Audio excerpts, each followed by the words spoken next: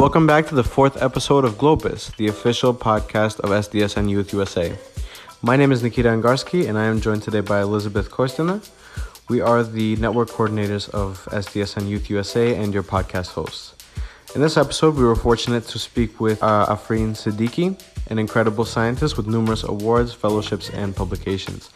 She is a research scientist at the Massachusetts Institute of Technology and a visiting scholar at the Belfer Center for Science and International Affairs at Harvard Kennedy School. She has an S.B. in Mechanical Engineering and S.M. in Aeronautics and Astronautics, and a Ph.D. in Aerospace Systems, all from MIT. Her research focuses on questions of systems planning and performance and water, energy, agriculture, and space systems.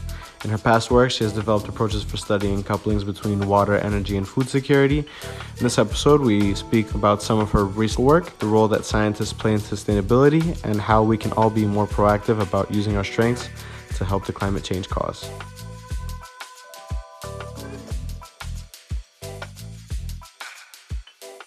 So I'm originally from Pakistan, and that's where I grew up, had my early education, and then I came here to MIT actually for my undergraduate studies, and then stayed on. I've always been interested in space and very much interested in human space exploration. So that has been a great inspiration, which drove part of my interest in studies. So my background is in mechanical engineering. I did my bachelor's in that, and then my master's and Ph.D. was in aerospace systems. Now, aerospace is one of those disciplines where there's early on a very much appreciation of, systems, where we think about, complexity, we think about engineering complex systems, many parts interacting, but how do we put them all together to achieve, particular mission or goal? And with that background, I've always been an interested student, and I guess later on practitioner of systems engineering, systems analysis, systems thinking. And that influenced my later work, which I now also do. So in addition to space systems, I've been looking at water and energy and agriculture systems for many years, mostly motivated by my own observation that there are a lot of critical societal issues that I care deeply and passionately about. And now my work really centers on using tools of systems analysis to look at these issues in the sphere of water, energy, food security, within the sphere of sustainability, to see what new insights, if any, can we get, or new solutions can we potentially identify for these critical issues using tools of systems analysis. So that's what I do as a research scientist at MIT. And I also teach at Harvard Kennedy School some of these methods. So I teach a course on complex adaptive systems analysis. Systems in a basic way is a conception, right? It's how we conceive of things, and a system is something in which you have parts that are interacting with each other. Depending on who you ask, you will slightly get variations of this definition that will build on this and qualify it in different ways. So a systems engineer is focused on building something where parts are interacting and can produce a desired functionality. So we're talking about a car or an airplane or even a phone, right? If you talk to ecologists or if you talk to political scientists, they are talking about different types of systems where we're not necessarily creating everything, but we are looking to understand behaviors at societal levels, at ecosystem levels, and so forth. But in summary, a system is in a bounded sense, a set of interacting elements that are producing behavior that exists at the level of the collective, not necessarily at the constituent levels. And that's when things such as resilience and stability and sustainability become very important and useful to both characterize and understand. Mm-hmm. To sort of pivot to the discussion of more sustainability-wise, thinking about systems. We did have a guest, a few months ago, Jeffrey Sachs, who kind of described sustainability in general as an interaction of different disciplines and different kind of ways of thinking. So I guess in your experience, how, teaching at the Kennedy School and so on and so forth, how have you seen sustainability as a field be described as a system? That's a great question. And, I did get the chance to hear Professor Sachs' sort of description and commentary on that. And I thought that was fascinating. So teaching at a school where, you have scholars and practitioners from a wide variety of disciplines is a real pleasure. You get to interact with people from economics background, sociology, political science, and also the physical and natural sciences. And it's a great, I think, demonstration of, I think the real need that policy and governance has in bringing people together from different disciplines. So connecting to what your question was on sustainability, it is long been recognized that it is not just sort of a unitary focus that you need in one particular discipline. It is really an integration of multiple lenses that we need to bring to bear that different disciplines provide. There are some real efforts. So there's a very real effort on sustainability science, where there have been great work done by both Professor Bill Clark and others who have led the way in organizing this whole area of research. And how do we think about these issues in a methodical, systematic, scientific way? And then broadly speaking, on the issues of development, right, where the focus of some has been on, okay, how do we think about action and what do we do about actual development? There's a very strong underpinning of economic thought and economic theory, but that's not the only one. Clearly, there are a lot of great interactions with people in the natural sciences, in engineering, technology, as well as humanities and social sciences. But all of these are still ongoing efforts, right? We have not closed the book on, okay, this is we have it all figured out, and this is what we mean, or this is what needs to be done.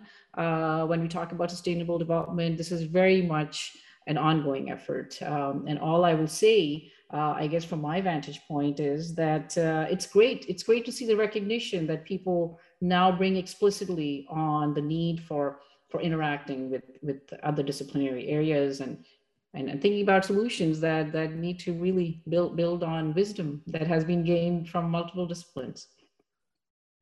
Follow up and maybe push that question a bit further. I think in one of the articles you sent, you say that there's a lack of sufficiently detailed roadmaps, for example, that provide guidance. And I mean, specifically from a policy-making perspective, specifically from an individual level, how can one person contribute to the system, and what does that really even mean? I think kind of goes hand in hand with the complexity of the thing that is an SDG, because again, as you mentioned, it's not just like a financial system or an economic system. It's also social thought, history, and a lot of these goals are actually incredibly political depending on the context, the country that you're in.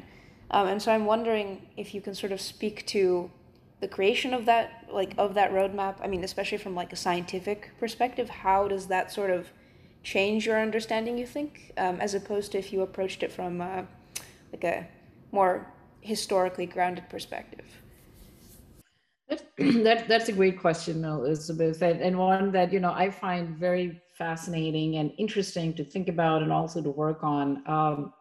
So my sort of comment about roadmaps was really from an article that I wrote kind of when SDGs were first formulated. So this was a conference that happened in sort of late 2015, and the SDGs had just been put forth, and a group of scientists, policymakers got together to talk about, well, what do we do about implementation? So this is great that these goals have been articulated, but what about implementation? And that in that context is where I'd made that sort of observation about roadmaps and the need to have concrete action plans. And this was stemming from my own sort of work in talking to policymakers in developing countries. As I mentioned, I'm originally from Pakistan, and I've worked there, and I've also worked in many other countries, interacting one-on-one with senior decision makers, policymakers in many other countries in the Middle East, North Africa, even in other regions such as Australia. And one thing I'd heard was that, where people are articulating, it's great to have these goals and, they're aspirational, they're great, but how do we actually achieve them? What is that we need to do? And that's where, I think where the rubber hits the road, that, you really need some detailed level of thinking and planning, and then followed up by action to achieve what it is that you want to get out of. And that's easier said than done. That's easier said than done, because when we're talking about these, let's say, overarching goals of, ending hunger, or, affordable access to energy, or, peace and justice, I think most people would ascribe to them, but understanding how do we actually achieve them is sort of the $1 million, $1 billion, $1 trillion question, perhaps. And how do we do that in an effective, sensible way, by which accounts for so many other constraints, where we want to make sure that, we are sort of catering to issues of social justice, of equity, of environment, so many other things. It's not crystal clear. And that's where I think some of the role of system analysis, some of the roles of careful modeling, careful thinking, careful planning comes into play, to give you a sense of a roadmap. Sometimes these words are used loosely. Some will call action plans, some will call roadmaps. You'll find, all kinds of terminology out there. But when I'm saying this, what I mean by this is basically a clear plan that talks about a set of concrete steps that need to be taken, that together, once they're completed, will get you to ideally where you want to go. Of course, not perhaps with full certainty, but at least with a high degree of likelihood. And laying out what those steps are requires thinking through what are first your possible options, right? So you have a whole set of different ways in which you can achieve something, figuring out what are the possible options, then what are the costs of those options, how likely are they, from a political sense, from a social sense, how feasible are they, from an environmental perspective, all of that. Technological perspective, are some of the technologies even feasible that we would like to use, and figuring all of that out, and factoring all of that out in coming up with a concrete plan that you can execute. And that, in my opinion, in my views and my observation, is a capacity that not many places actually have. So, this requires basically cities coming up with their action plans on what it is that they need to do, states, countries. This has to be done at different levels. And when I say, with the different sort of social context, national context, what I mean by that is that countries have different geographies. They have, different economies. They have different environments. So a country that is largely coastal, perhaps, and perhaps a very different economy based on fisheries and perhaps, forests, is going to have a very different set of tasks and activities that need to be undertaken, and different set of options that need to be evaluated than another country that perhaps is mountainous, and has a very different terrain, different geography, different economy. And that is what I mean by the fact that every country needs to figure out what is their option space, how they operate within it, and choose their action plan. And that's what I'm sort of referring to that here. And this requires, a lot of detail, information, thoughtful analysis, which, as I just mentioned, is sometimes hard depending on the capacity that's available, right? So are there people who have the requisite background to perhaps do this kind of analysis and present the option space, so to speak, and then is there a participatory process where all the important stakeholders can get together and hopefully, in an ideal case, mutually identify their pathway on how they want to proceed and go ahead. So all of these, many things have to come together in creating these plans and later on implementing them. And that's what I mean by, both the need of having these roadmaps, and the harder task is also implementing them. I'm curious what you think about the wisdom of crowds in general, because I think we often find that really complicated, nuanced ideas are lost, and kind of, it's all, well, to say we want a democratic consensus on how to proceed. And we often find that we begin to oversimplify these ideas that actually have to be complicated, because if they're not complicated, they're not going to be effective, and we end up in the same place that we started. So maybe you can speak about just your thoughts on that, and what is the line between oversimplifying science and trying to get people to understand it has to be that complicated? Yeah, that's an important and also a difficult question, Elizabeth, right? Because I do having an engineering background myself, I appreciate the need for detail. I appreciate the fact that we really have to get down to in systems architecture. We often mention that you have to get down to third or fourth level of decomposition of something before you can really get to anything useful or meaningful when you're thinking about design or architecture. Third or fourth level of decomposition means that you're breaking a problem down into a fair amount of detail, detailed description. But then there are also this very real need that when we're talking about issues that relate not to, let's say, just designing the next, sort of model of your coffee cup, or something like that, something simple, but something that really relates to the public interest when we're talking about energy systems or water systems. What is the role of expertise, and what is the role of, let's say, public input, and how do we balance the need for, I guess, complexity versus simplicity, right? These are important questions. I don't have a short and simple answer. I wish I could give that to you. I don't.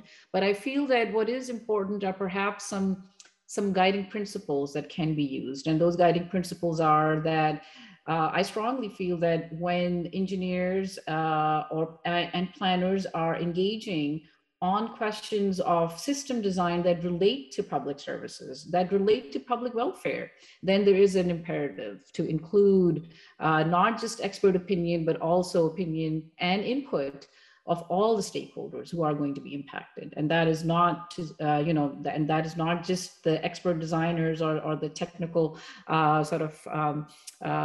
experts, but also people who will bear the cost of that system, people who will be affected by that system, people who will use that system, people who will benefit from that system.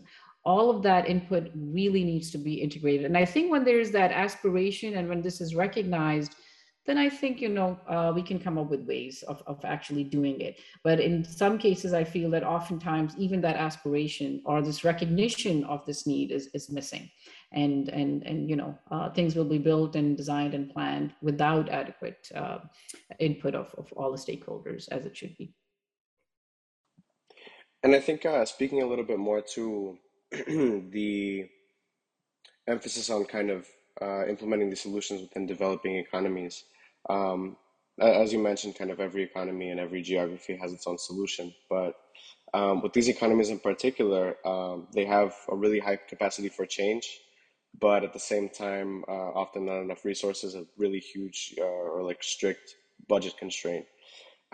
So, how would you kind of manage the responsibility of developing nations versus already kind of sort of those mature economies that aren't going to be feeling a lot of that, a lot of the negative effects of climate change going forward? So, where's the kind of balance there? Yeah, the question of responsibility, the question of climate change, and how do we sort of think about this within the context of developing and developed countries.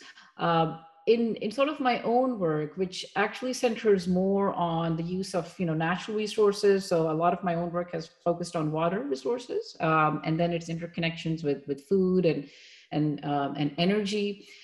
In that sense, I feel that some of these issues are actually also local.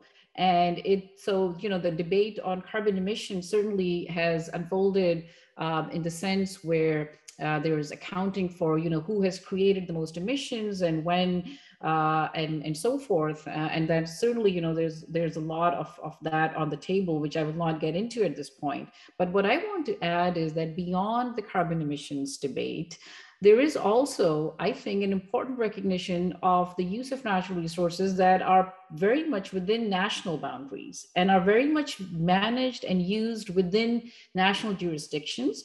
And that, I think, perhaps is where most developing countries should also be giving a lot of emphasis on, because this is things that they're already controlling: how they're managing the rivers, how they're using the water, how they're using their forests, how they're managing their forests, their fisheries. All of those things, they are within national boundaries. And I feel that sometimes that conversation is just not happening enough. And at least, and I'm speaking to, work that I have done, and my own work has really focused on this area, which is that how do we make use of water resources in sustainable ways? This is something very much that national governments need to think about and then plan out. You will find through evidence that it shows that we have not been using water resources in responsible and sustainable ways within national boundaries. And now some rivers are international, absolutely. So you have transboundary rivers, and there, you will get into issues of how nations, at least within regions, can coordinate in a fair and sustainable way the sharing of the waters that are crossing international boundaries. But in many cases, when we're talking about groundwater, when we're talking about minerals, when we're talking about forests, all of this is within governments. And therefore, for developing countries, my own focus has been is how do we proceed to sustainably and responsibly using these resources that are very much within jurisdiction of and I feel that is a low-hanging fruit. So we can obviously engage in international debates, and they're important and they have to happen, particularly when it comes to the issues of air pollution, because it is global in nature. But many of these natural resources are also very much local, and I feel that is often missing from the conversation and debates, and really has to happen within developing countries, and with a new sense of, I think, urgency and recognition.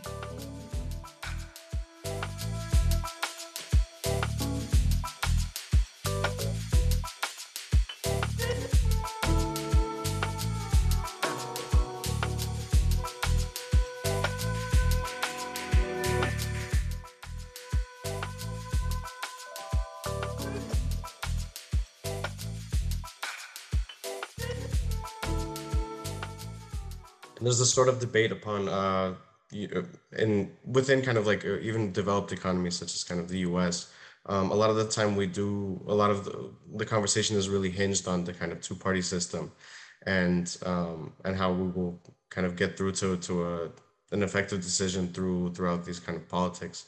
And I was wondering, within your experience, and once again at the Kennedy School, where do you kind of see yourself as with an engineering background fitting into this kind of political discussion? And where do you find yourself maybe sometimes a little bit hindered by the political process, or maybe even motivated by positive and negative within working with like policymakers and so on? Yeah, I've had quite a bit of a journey, Nikita, in sort of my own work and in my own understanding of the world, right? I think we all go through that journey in different ways as we engage in our work and engage in our studies. And my own journey has been that, as I mentioned, I was very much interested in human space exploration and in some early part of my career. And it was really observing the salient and very important role of policy that got me interested in thinking about the incredible lever that policy has on really shaping the trajectory of so many things, including the trajectory of technology development and the trajectory of how I see it, societal welfare.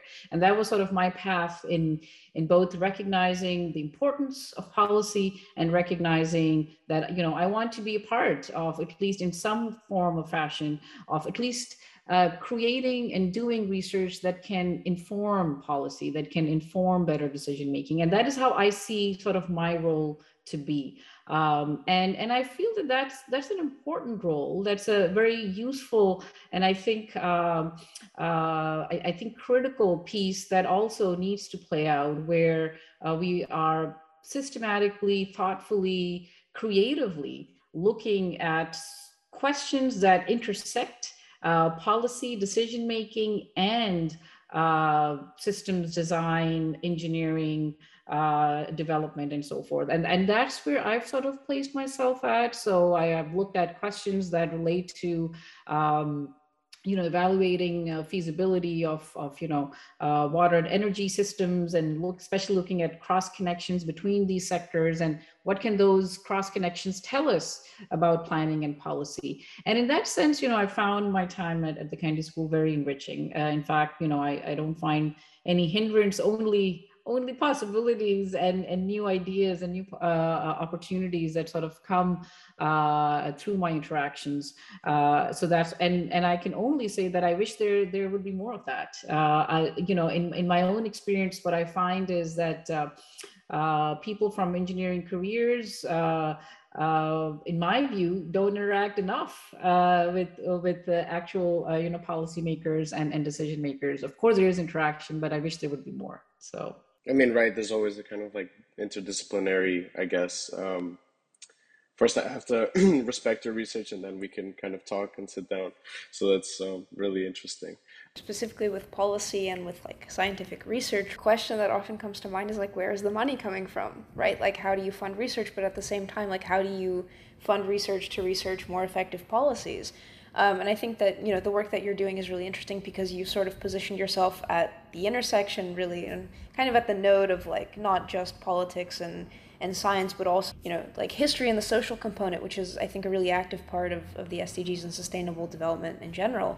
Specifically, the paper about waste to energy transfer and like that specific system, you begin the paper, right, by speaking about kind of like the human cost, which I thought was actually quite lovely. I mean, specifically in a paper that's like heavily like based on the economics, on the analysis, like you still start and end with like why it matters to the ordinary person. Yeah, no, thank you for that, Elizabeth. This work on waste to energy. I'm glad to see that you kind of noted the human aspect. I guess it came out, but that was a motivating aspect, right? That is why I did that work. The problems that I've picked, or the questions I try to focus on, are the ones where I feel that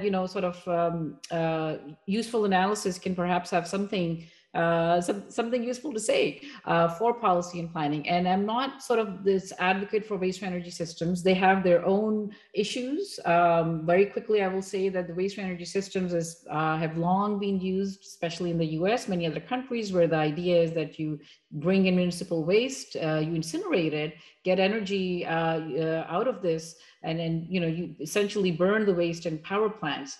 That is not environmentally the best actually solution, as many people pointed out afterwards, that hey, we're burning all this paper and plastics and really creating other pollutants. We're creating air pollution. We're creating harmful ash. So it's actually not something from an environmental sense the best solution out there.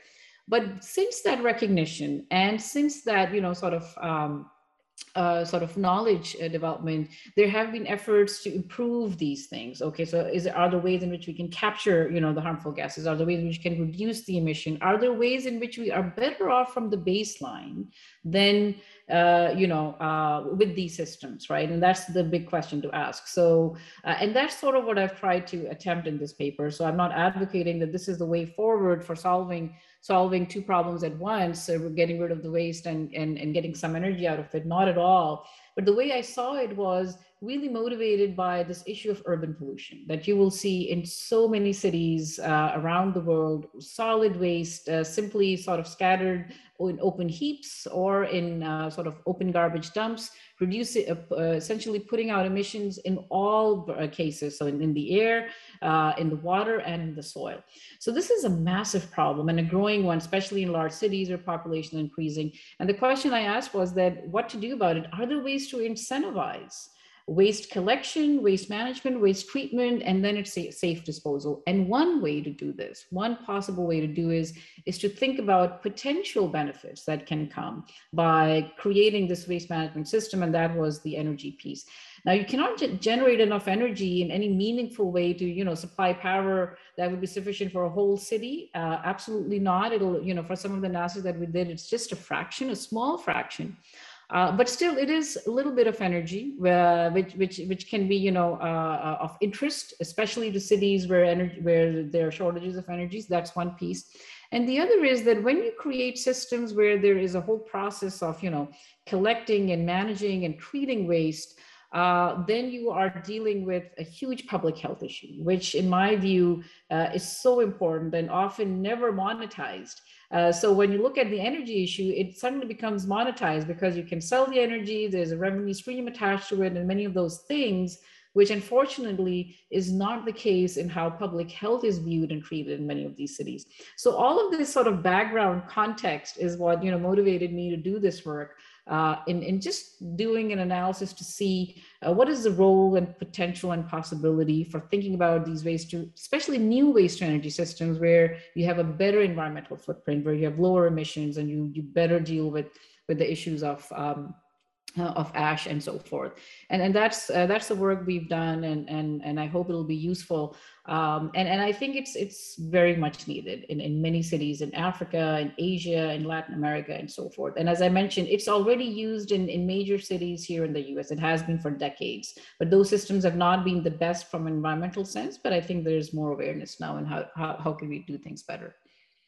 More in terms of, for example, your paper on water infrastructure, with these systems, they're kind of ranging into risking tens of billions of dollars. And you know, this money obviously doesn't come from nowhere, and it's a lot to kind of expect these developing economies to make those changes without raising prices significantly. So if you could speak to maybe the work being done and how to make this transition as smooth as possible, essentially, without endangering people's lives or you know, risking public health efforts and things like that.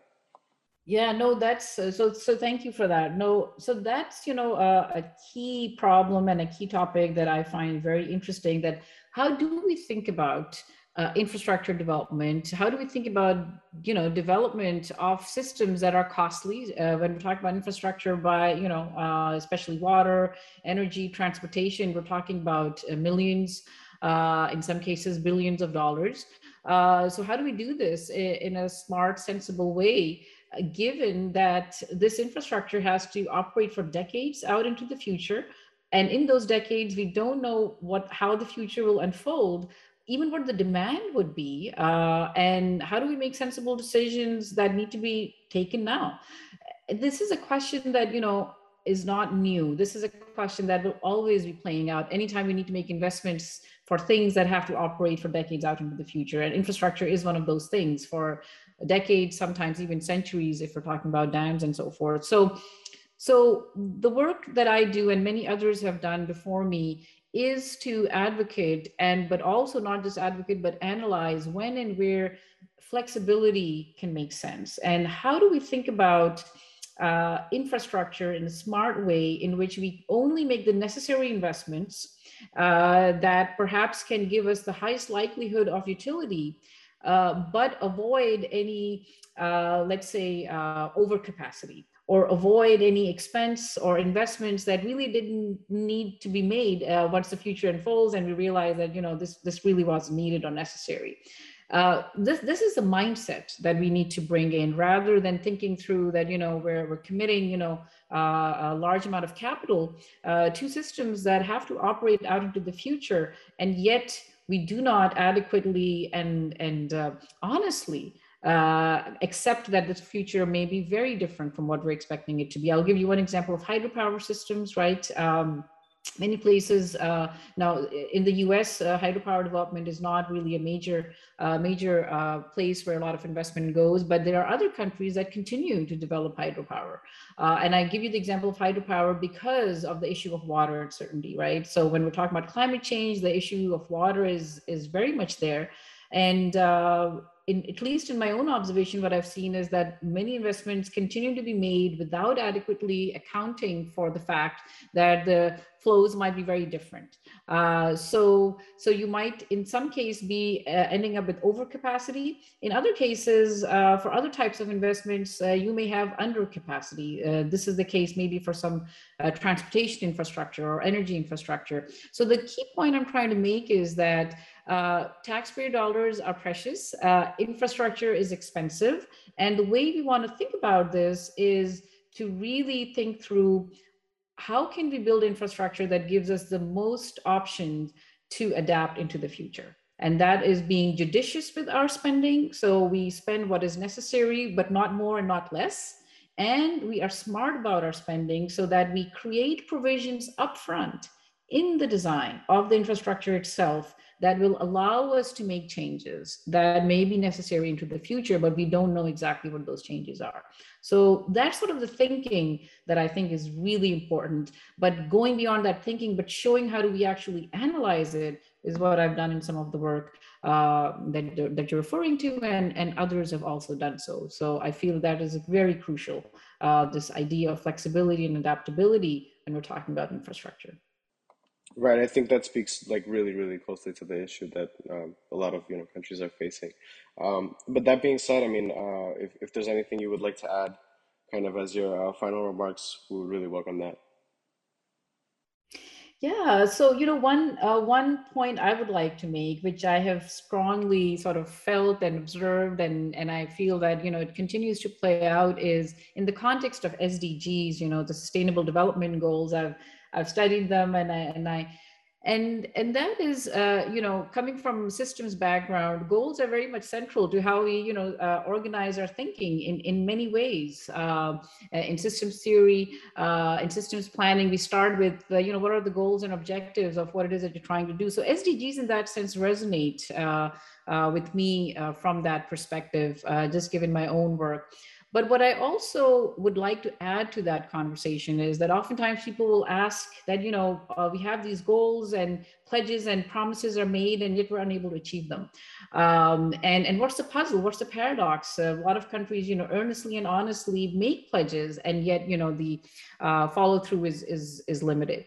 And this is a debate that people will unpack, I think, in very detailed ways, in various ways. But at least from the systems perspective, what I observe is that there is one partial explanation for why these goals are not achieved fully, and which is due to the lack of alignment of goals of all the actors. And what one, at least, some have postulated in systems theory, and who look at work from that perspective, systems literature from that perspective, is that within our world, there are many actors and they all have their own goals. And if one actor has a particular set of goals, that's great. They will act in order to achieve those goals, but other actors may have different goals and they will act to achieve their goals. And the overall net effect on the state of the system might be no change at all, because the actions are counteracting each other. Or in some cases, you may make matters even worse, because all the actors are acting in pursuance of their particular agendas and goals, and the state of the system may actually deteriorate than where it was before. And that can partly explain why we don't necessarily see progress, at least in some cases, where there are different actors pursuing their particular goals, and we don't see the net state of the system. And when I say state of the system, I'm talking about air quality, I'm talking about clean water, I'm talking about so many things that we don't see improving or getting better. So until we get goal alignment between the actors, I think we may continue to see this issue of not really achieving what we have set out to achieve. So it's very important to understand who the we is when we talk about goals, and really important to understand all the different goals that people have in our world. Our world is complex and diverse, and it would be an oversimplification to assume that everybody shares the same goals. So I think it's important to really understand what are the motivation and goals of our diverse world, and then work our way through that.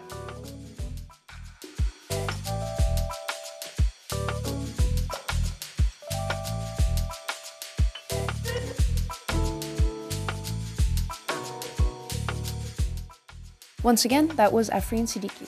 The papers we referenced in our conversation can be found linked somewhere nearby in the cyberspace. To end with a quote from Vladimir Nabokov, "The lovely thing about humanity is that at times one may be unaware of doing right, but one is always aware of doing wrong." See you next time.